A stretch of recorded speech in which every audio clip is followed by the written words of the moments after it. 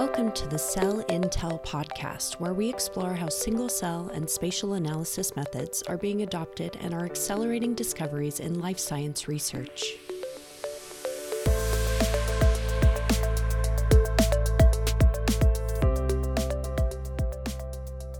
Hello, and welcome to Cell Intel from 10x Genomics. My name is Neil Weingarten, and I will be one of your co-hosts today.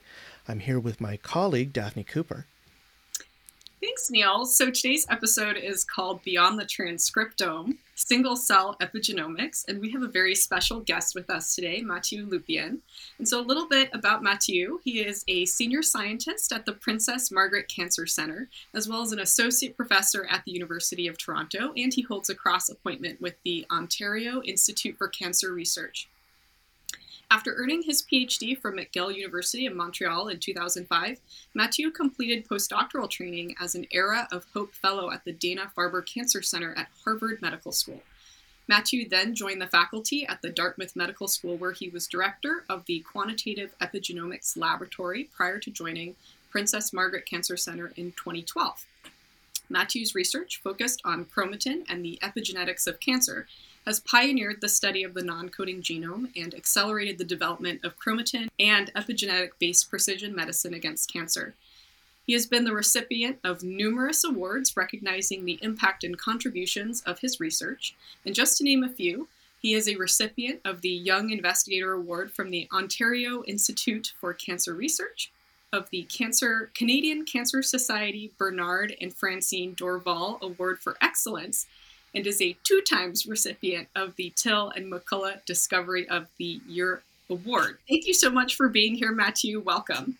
Thank you so much for the invitation. It's a real pleasure to be here.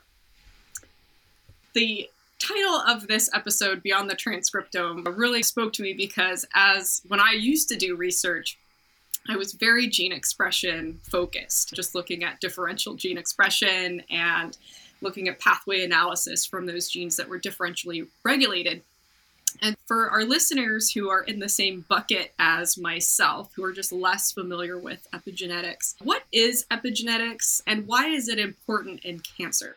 Epigenetics and gene. Okay, so you bring in the gene-centric perspective, which is very interesting. So I'll start with this. So it's correct that a lot of our research and upbringing as scientists has focused on genes because of the literature being so heavily rich in information that draws from understanding how genes function. Now, ever since the completion of the Human Genome Project, well, what we realized is that despite their important role in defining phenotypes, genes in the end only account for a very small fraction of all the DNA sequences that's found in the human genome. So it's typically around 1.5% of the genome that's reported as being encoding, i.e. within a gene exon. What epigenetics has enabled over the years, I think at least in recent years, and I use the term epigenetics in a very broad way, I'll actually be more specific. I'll talk about the chromatin, right? Because epigenetics is often referred to as many different things. And I think that's an issue with the terminology.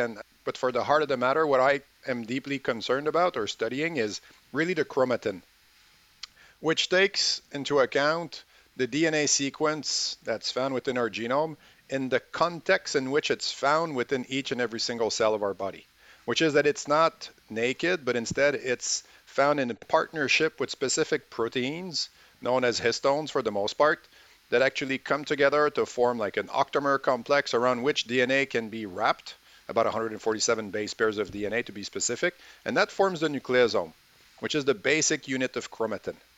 And over the years, what scientists such as myself and others have been able to show is that studying the chromatin can indeed reveal the function of the human genome, including what goes on with regards to gene, but also opened up completely a new search space within the non-coding space, identifying by looking at the chromatin different functional elements of the genome that are non-coding.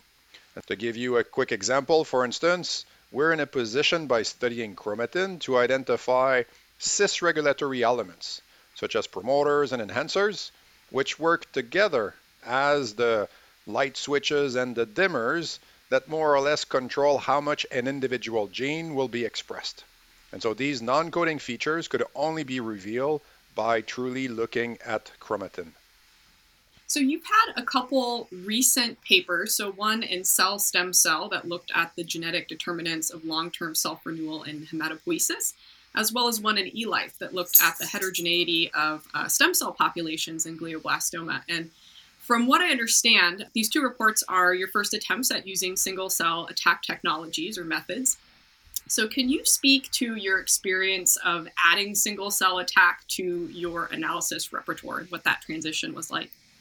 Absolutely. So when looking at the chromatin, there are different ways to study the chromatin. I was amongst the first to start looking at chip on chip. So back in the days when we would be performing chromatin IP and then measuring the signal using arrays and then chip sequencing to try to better understand what the nature of the chromatin can look like. And at that time, we were specifically interested in figuring out what were the protein DNA interactions within chromatin beyond just the nucleosomes, but as well in better characterizing the relationship between nucleosomes and DNA based on the flavors of post-translational modifications nucleosomes can acquire, because that influences the state of the chromatin. You can have chromatin in various states, starting from compressed chromatin, where typically the DNA within it is inaccessible, and it's typically silent, it's typically off, such as when a gene is turned off. Same thing when a promoter is off or an enhancer is off, and so on and so forth. And then you can have the chromatin in a different state where it's accessible, where nucleosomes are further apart from each other. And this can be picked up by multiple means. Back in the days, we would do this by chip, looking for specific post-translational modifications to the histones. Now, over the years, there's a series of different methodologies that came about to actually not so much focus on the histone modifications, but instead specifically look at chromatin accessibility. So this started off with DNase 1 hypersensitivity, for instance. Back in the days, we also had another approach that was called FAIR, for FAIR-seq, which ultimately has been a little bit less used, let's say, than DNase hypersensitivity. And then more recently, ATAC-seq. And so all these assays are fabulous because they give you an immediate perspective of exactly what the state of the chromatin is. Either it's accessible or compressed. Okay? Mm-hmm. And so we've been exploring ATAC-seq, amongst other assays, to really better understand which parts of the DNA, which parts of the genome are accessible and therefore on in one cell type versus another. And this is where we can really find ways to identify the genetic determinants of a specific phenotype. What I mean by this is that for a phenotype to arise, the DNA sequence has to be contributing to that phenotype. And so if the chromatin is accessible, that tells us which DNA sequences are contributing to the phenotype, okay, in a positive manner. And so we're committed. Like, we love chromatin accessibility. We love ChIP-seq for histone modifications as well. But chromatin accessibility and the advent of ATAC-seq has really opened up the field because the assay is so amazing. It can be done very quickly. It's extraordinarily simple to run. It can run on small amounts of cells, and we thought we were done with it. But then the single-cell technology came out, which actually allowed us to start looking at chromatin accessibility, but at the single-cell resolution, as some would say, at true resolution. And so we decided to explore the extent to which that resolution would actually bring a benefit to our analysis. And so since we were a little bit cautious of that new technology, as we always are, when a new technology comes in, you want to make sure that you look at it from a robust perspective. In the two manuscripts you mentioned that were published in 2020, what we did was first identify model systems that we could study where we had the means to purify subpopulation from our tissue of origin. So we focused on brain tumor, glioblastoma in one case. We focused on the hematopoietic system in the second manuscript. And what we had in both instances was the ability to purify through either cell surface markers, such as we did in hematopoiesis, or through culture-based selection media, populations that had unique features that we could functionally validate independently of any other assay. In the blood hematopoietic lineage, we had over 13 populations purified that we could profile by bulk ATAC-seq. In GBM, there are specific populations known as cancer stem cells that populate the glioblastoma tumor. And so we had the opportunity there as well to characterize purified glioblastoma stem cells. And we did this there again through bulk ATAC-seq. And this gave us the opportunity to generate top quality signatures of chromatin accessibility in purified populations where the sample size was not an issue from the technical aspect of the assay. And then we said, great, now that we have these clean signatures, we can start mining single cell data to really assess the quality of the single cell data and exactly be in a position to assess, in some instances, the extent of heterogeneity that may lie within a system, or as well, whether transition from one cell state to another are abrupt or gradual. And so in the blood system, we conducted single cell ATAC-seq in purified stem enriched population, but not as enriched as our clean populations. In GBM, we bluntly just performed single cell ATAC-seq on a tumor, on actually a collection of different tumors. And then what we were in a position to do in that setting was to use our top quality signatures and overlay them on top of the single cell data to mine the single cell data and learn from the single cell data based on the quality of the measurements we had from the bulk samples. So that was our strategy. And so those two manuscripts, not only do they use the single cell ATAC-seq technology, but they clearly demonstrates the value of the assay in its ability to capture the signal that we actually could identify in purified populations. So this was actually a great experiment to conduct. Those two experiments, actually those two manuscripts, were fabulous to showcase that indeed the assay is robust. We can use it to mine data that we would find if we were to work with just pure populations. I think in the cell stem cell manuscript, you talk about these hematopoietic stem cells had been profiled just with RNA sequencing, and you had a long-term and a short-term HSC that you were trying to compare to each other. And if you just compare them by differential gene expression, apparently there aren't actually that many changes. And so is this why you needed to take it into studying the chromatin accessibility? So that's definitely a point. So expression and chromatin accessibility are measurements that tend to be related to each other, but they are not mirror images of each other. And so the expression more or less indicates what the state, what the identity of the cell is at the time it's harvested. And so, for instance, it's well established that gene expression will change according to environmental exposure. Like, for instance, in breast cancer, you treat it with estrogen. Like, you treat a breast cancer cell with estrogen, there's a response. That's not a change in cell identity, but that's purely a simple response to the environmental stimulus. And we can talk about many other examples of that flavor. And so gene expression is highly dependent on the time and the condition in which the sample is being harvested. Chromatin accessibility is indicative of the potential of a given cell to reach one fate or another, or to respond one way or another to a change in environmental stimuli. And so the concept is that there will be some level of correlation, but very different. I see. Two more things to consider when looking at the chromatin. First and foremost, the number of regions you identify looking at chromatin accessibility across the genome specific to one cell type as opposed to another is in the hundreds of thousands. And because you are dealing with enhancers and promoters and anchors of chromatin interactions and other types of such cis-regulatory elements, each of them typically being approximately 200-300 base pairs in size. And so for any individual gene to be expressed, you need to have at least one promoter, and you typically have a collection of distal regulatory elements, distal enhancers, that can range from like 10, 20, 30, and 40. So you can have a wide range. And so this is in contrast to expression, where you're looking at the expression over a smaller subset of transcripts. Now, there's ways to improve this, but you're still talking about a smaller subset of transcripts. And so the dynamic range from which you can look to see differences within two samples is much, much greater with chromatin accessibility.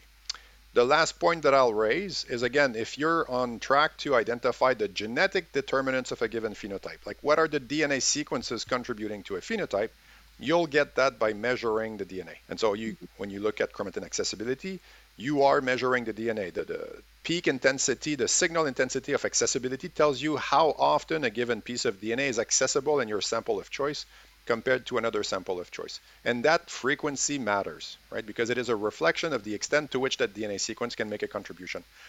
Like, by analogy, since I work in the cancer field, I like to look at what we do when we look for mutations, what we do to find mutations that matter in a tumor versus passenger mutations, right? So to discriminate drivers from passenger mutations, we pay attention to the frequency, right? We sequence a given sample and we ask, how often do we see a given mutation present or absent in that tumor?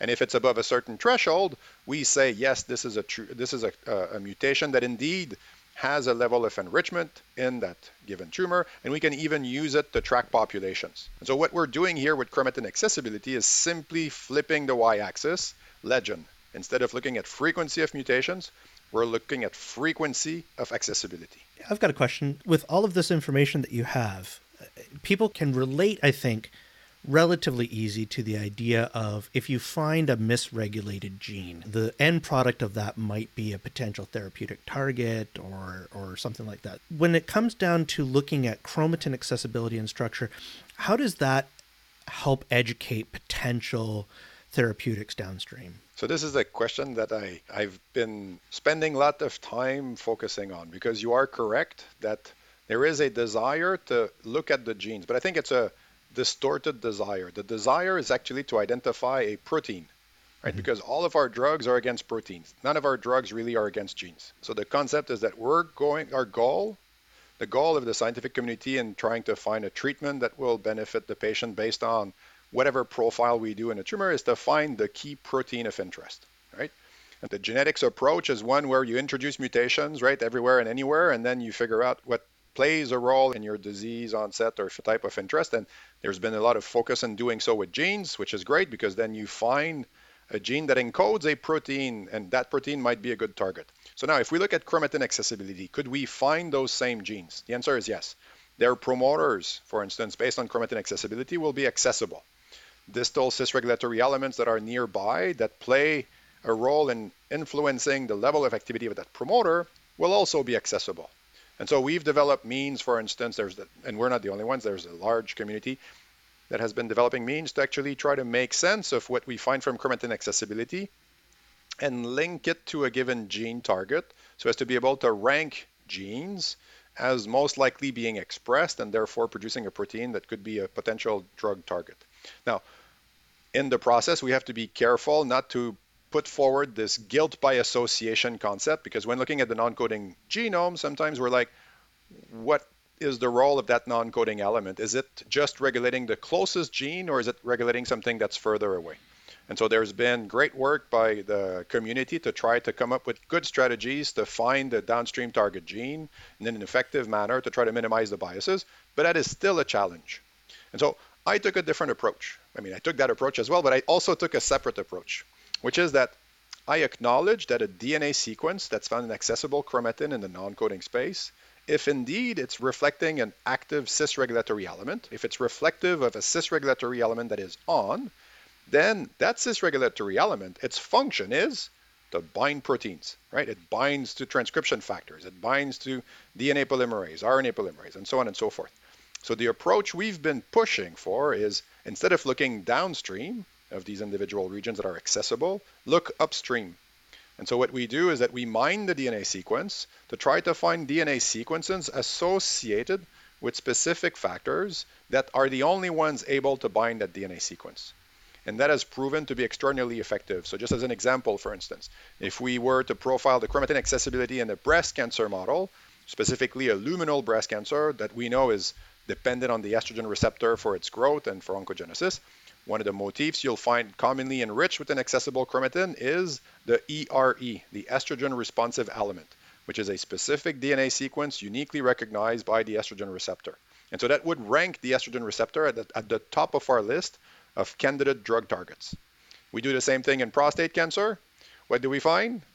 The ARE, the androgen responsive element. So that sequence that's recognized by the androgen receptor, and therefore ranking it as a top target for therapy.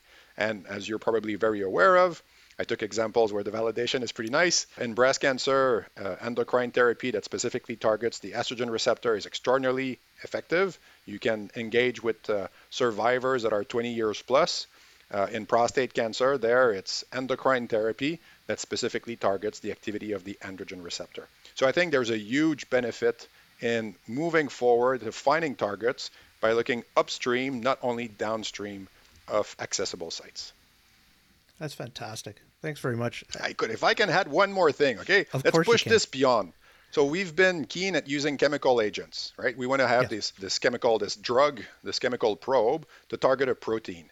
Now, with the advent of CRISPR technologies and TALEN technologies, and our ability to map regions of the DNA, of the genome, that are uniquely essential, uniquely accessible, uniquely on in one tissue type as opposed to another, I think we can effectively consider now at this stage maximizing our ability to find these non-coding regions that are in accessible chromatin and start targeting those directly with such technologies as the CRISPR and TALEN technologies to negate either the extent to which the chromatin is accessible.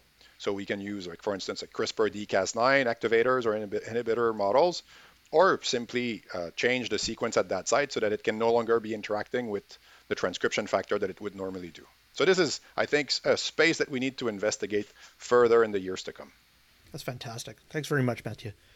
So we wanted to kind of also give our listeners a little bit of an introduction as to how to access these sorts of technologies. And so just for everybody that's listening, I had the pleasure of working with Mathieu for several years before I joined 10X. And I know that having brought ATAC to Toronto, really, you became a very popular person. Everybody was looking to work with you. And then you were the first adopter of single-cell ATAC that I know of in Toronto. And can you just give us a little bit of an idea as to how, having been an early adopter of a lot of these approaches, how have you handled the numerous collaboration requests and these sorts of things that typically come out of that? This is a great question, Neil. So you're correct. As to no surprise, right? This type of technology, like the value of looking at chromatin accessibility and looking for what I call chromatin variants, which are the equivalent of genetic variants, but from a chromatin standpoint, is definitely appealing. People recognize the value of doing that type of research. And so when we started using ATAC-seq, and then when we recently moved towards the single cell technologies, there was definitely a huge interest in the community. And I therefore had requests to collaborate left and right on topics that I'm not necessarily an expert at, and there's a bandwidth that I could deal with that at one point was too much. I was fortunate enough to work in an institution that has a very strong genomic score, as Neil, having been there in the past, through the interactions we had while you were here and subsequently, we had the opportunity to develop a clean partnership, a very feed-forward partnership between the Princess Margaret's genomic score and the ongoing research and development on assays that was taking place in my lab. So what I rapidly did was establish an initiative focused on epigenetic assays within the genomic score to grow the capacity of the genomic score to offer the services to as many as possible. And so we trained some of the members of the Princess Margaret's genomic scores as we were learning technologies, and then after they were trained, they would themselves do some R&D on their own. We would do more R&D on our own based on our needs, and we would keep exchanging information. And so to date, the Princess Margaret's genomic score offers routinely ATAC-seq at the bulk level for just about every given cell type that you're interested in, tissue type that you're interested in, across a wide spectrum of different preservation conditions. And similarly, they also offer single-cell technologies, whether it be the single-cell ATAC, whether it be the multi-ohm technology. And again, there, we've kept our partnership growing where we keep trying to adapt those technologies to tissue samples that are more and more difficult to work with. And as soon as we have some protocols that work, we share our best practices with the genomic score such that they can engage with the community abroad within the Princess Margaret, across Toronto, across Canada, and even abroad. They're open for business. One of the things that often is intimidating to early users, beyond the sample prep, which you've already talked about and passing on those tips, is just the wealth of data that is obtained from these types of assays. And in a particular case like this, obviously you've got your own research interests. How do you deal with the data? And then how would somebody that perhaps that you've enabled through the core deal with all of that information as well? So we've been fortunate enough that typically within my group, there's a good computational team that will explore whenever we bring in a new assay. So right now we're dealing with this with the single cell multi-ohm assay, where we have a team in-house that explores all the different softwares that are out there, that pays attention to the latest that comes from left and right, like the academic sector is booming with new softwares to analyze, for instance, the multi-ohm and the single cell ATAC-seq dataset. So we have a team in my group that looks at this. And as soon as we do identify proper pipelines for analysis, we don't shy away from making them accessible to others as long as they have some level of computational expertise. At the same time, we try to transmit the information as much as possible to the PM Genomic Score. The PM Genomic Score, for instance, offers a perfect suite of software analysis for the baseline QC. But there is at one point a need for a very detailed project-focused analysis, set of analysis that need to be done. And there it's a balance. So we've in the past helped and ran the analysis ourselves. In other instances, collaborators will recruit trainees to their lab, and the trainees will come to my group and be trained for a certain amount of time, and then we'll go back with the expertise and also the network of people with whom to interact with. And so we try our best to help and assist, because we acknowledge that there's both a technical aspect that needs to be addressed, and that we've done very exhaustively with the genomics core, but there's also a computational need, and there's still space to grow on that front. This is fantastic, because you're really talking about the power of everybody doing what works well, right? And you're the early adopter of the technology, then you enable your colleagues to get going through a core, another core, I know the high performance computing core at Princess Margaret then can do a lot of that initial data processing. It really is a great success story for how to bring these things on, which I think is fantastic.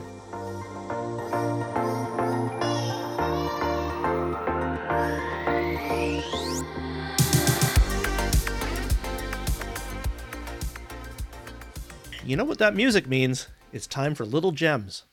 Just a reminder that Little Gems are pithy little segments when we take a break to tell you about some news from 10x Genomics or dish up something fun to do.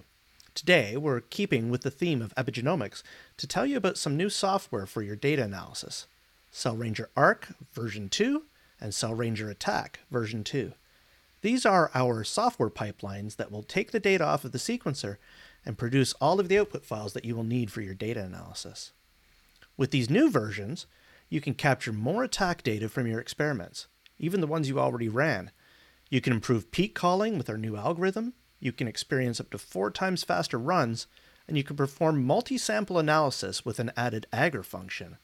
To learn more about our solutions for simultaneously profiling chromatin state and gene expression in the same cell, go to 10xgenomics.com and search on the product tab for single-cell multiome attack plus gene expression. Also, we have our first chance to win a 10x Genomics water bottle. We want to hear from you, so go to 10xgenomics.com/little-gems to answer our question by August 30th, 2021. Here is the question. What is your idea for a future episode on the Cell Intel podcast? Anyone in the US or Canada can win by random drawing. Again, the website is 10xgenomics.com/little-gems.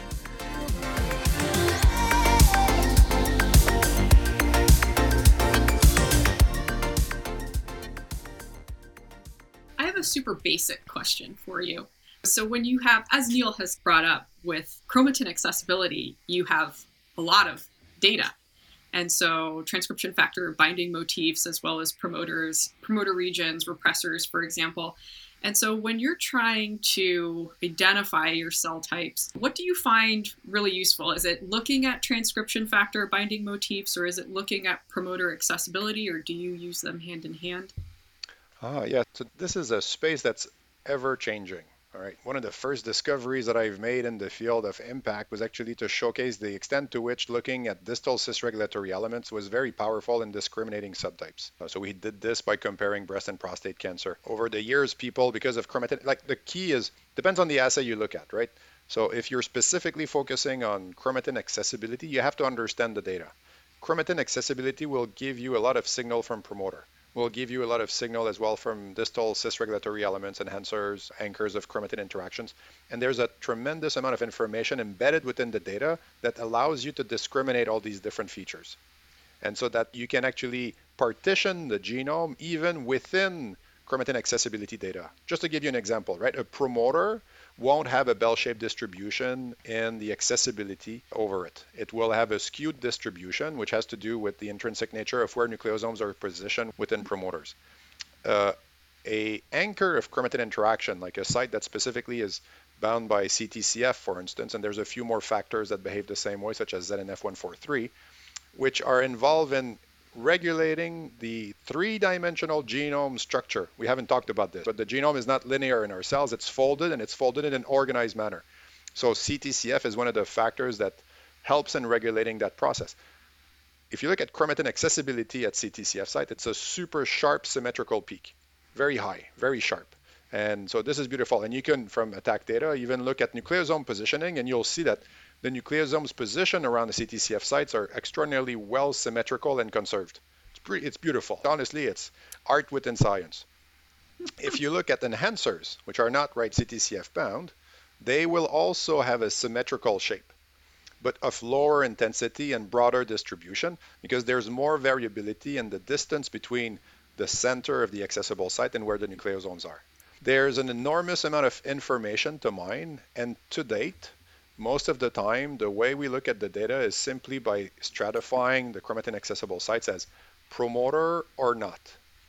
And in doing so, what the field has shown is that their cell type specificity is much greater when looking at the distal sites than it is when looking at the promoter sites. But I think we're still undermining the data, despite the fact that we're already moving forward and generating more of it. And so there's great opportunities for individuals to actually mine existing data to increase our resolution, our ability to call differences purely based on a single readout, which is ATAC-seq, for instance, or single-cell ATAC-seq. So we really appreciate your time here. And I just wanted to, as we wrap up this great episode, you've got two wonderful papers that show the value of ATAC-seq. You had mentioned it a little bit in passing, but I know that you're now looking very heavily at the new multiome assay that looks at both ATAC and RNA. And can you talk a little bit about what extra information that brings to what you're studying? Absolutely. So we're indeed transitioning towards the multiome as opposed to the single ATAC-seq only assay. And we're doing this for a couple of reasons. The first one is that it gives us the ATAC signal. If it was just RNA plus something else, we wouldn't do it, because we are 100% committed to identifying the genetic determinants, whether they're mutant or wild-type sequences. We don't care. We want to see which sequences are on and which sequences are off, and we'll be able to figure out if they're mutated or not from the ATAC data. And so we've moved forward with the multiome assay, because then we will still be able to get a clear map from the ATAC data, and then we'll be able to address the question that commonly comes up from the community, which is, despite my focus and my interest in looking at the upstream component, whatever is binding the DNA sequence that's accessible, we can't dismiss the importance of also looking downstream, this being commonly asked for by the community, because the concept is that a given non-coding cis-regulatory element that's captured within ATAC-seq is doing something. And so we need to find what that something is. But I'm fine looking upstream, but the single-cell RNA-seq will give us the downstream. And so as I'm approaching this, I also acknowledge that these are two assays run in parallel. It will provide for a very comprehensive coverage, because we have to be still conscientious of the fact that based on chromatin accessibility, we don't typically have a direct readout of transcription. We can infer transcription, but we don't have a direct readout. So now we will. And running the two in the same cell, as opposed to having a sample, splitting it in two, and then running half, is a huge benefit, because we already know, again, as we were discussing earlier, that the signal from RNA is not 100% in agreement with the signal from ATAC. And so if we were to have a sample, homogenize it, split it in two, and run ATAC-seq on one and run single-cell RNA-seq on the other, we would have a hard time pairing the populations called by single-cell RNA-seq with the populations called by single-cell ATAC-seq. Having both in hand eliminates that worry. We're going to be able to have a perfect alignment, and we'll see how much they agree with each other. Fantastic. Daphne, do you want to do the closing honors? So, Mathieu, it was an absolute pleasure having you on today. We want to thank you again. And so we've just learned so much from you, and we really look forward to seeing all of the amazing research that comes out of your lab. Thank you so much for the opportunity. It was a real pleasure to engage with you as well. And hopefully some of what I've said will speak to your audience in a way that they'll reach out and ask me more questions, because I'm always eager to even more educate the community that's out there. You can find more episodes of Cell Intel Podcast at 10xgenomics.com/cell-intel. Subscribe if you want to be notified about new episodes, have the opportunity to give some feedback, or participate in polling questions or trivia contests for a chance to win a goodie and have your name, institution, and research area mentioned on the air. If you liked our podcast, your friends probably will too, so let them know about us. Thank you for listening, and keep seeking out the possibilities.